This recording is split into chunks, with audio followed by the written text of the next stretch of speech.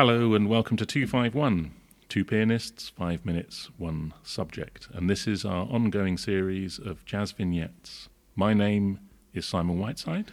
And my name is Nick Tomlin. And these podcasts are hosted by the website Buzzsprout. And they're all there. All the previous podcasts we've done are there if you want to search for us on the Buzzsprout website. So today we're looking at the question, when is a chord not a chord? Well, the answer, of course, is when it's a voicing. And this was a phrase used by an old teacher of mine to sort of, I suppose, to show the difference between a chord, which is a kind of an abstract thing, and a voicing, which is really how that chord is realised on an actual instrument. So really a voicing, it just really refers to the way the notes can be organised.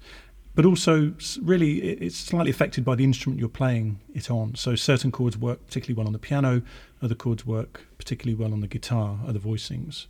Simon, do you have any thoughts about this? Yeah, I mean, we can't really speak for guitarists. They can have their own podcast. But as pianists, we have, I suppose for me, as an arranger as well, the piano becomes a sort of map for arranging things. So one thinks about how things will work in other instruments, or single line instruments more correctly, in like 5 saxophones, for example. But I suppose really we're talking about voicing. We're thinking about what, if we see C7 on the page, what do we play? So we could play this. That's got the C on the top, and the other notes that you mentioned that constitute the concept of C7. But we could play that, for example. That's a different voicing. And then, of course, there are ways of which one might distribute notes and add notes. So we could have more of a fourth-based system where the E is on the bottom there as the tritone. We've got a ninth in there. So we get a more open sound. And then maybe alterations. So similar there, but that's what one might play if one saw C7 altered. Or if you saw C7, because that's the great thing about being a jazz pianist, you can change what you're playing within the sort of parameters of chords. And of course there are certain rules which govern what work, aren't there? Yeah, I mean, general rules like generally you want kind of bigger intervals at the bottom, smaller intervals at the top on the piano, just because of the sonority of the piano. And then there are rules which kind of cross over with classical music, things like avoiding doubling thirds, and also things you have to include, like the third and the seventh. The sort of rule is that you should always have a third and the seventh in the chord.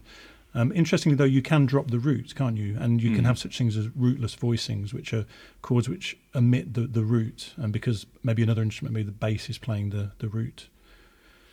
Yeah, I think also you get then, once you know the rules, you can bend or break them, can't you? Yeah, and particularly in jazz, I think that many piano players sort of bend the rules. I mean, an example I can think of is Thelonious Monk, who, one voicing on his tune Straight No Chaser, for example, which begins with in this case, a B flat 7. He plays this chord, which is kind of breaks the rules because it doesn't have a third in it to begin with. That chord is basically just a B flat, an A flat and a B natural. So that's the root 7th and the flat 9. But it's very dissonant, but all his voicings work really well on the piano, and they really use the sonority that the piano has.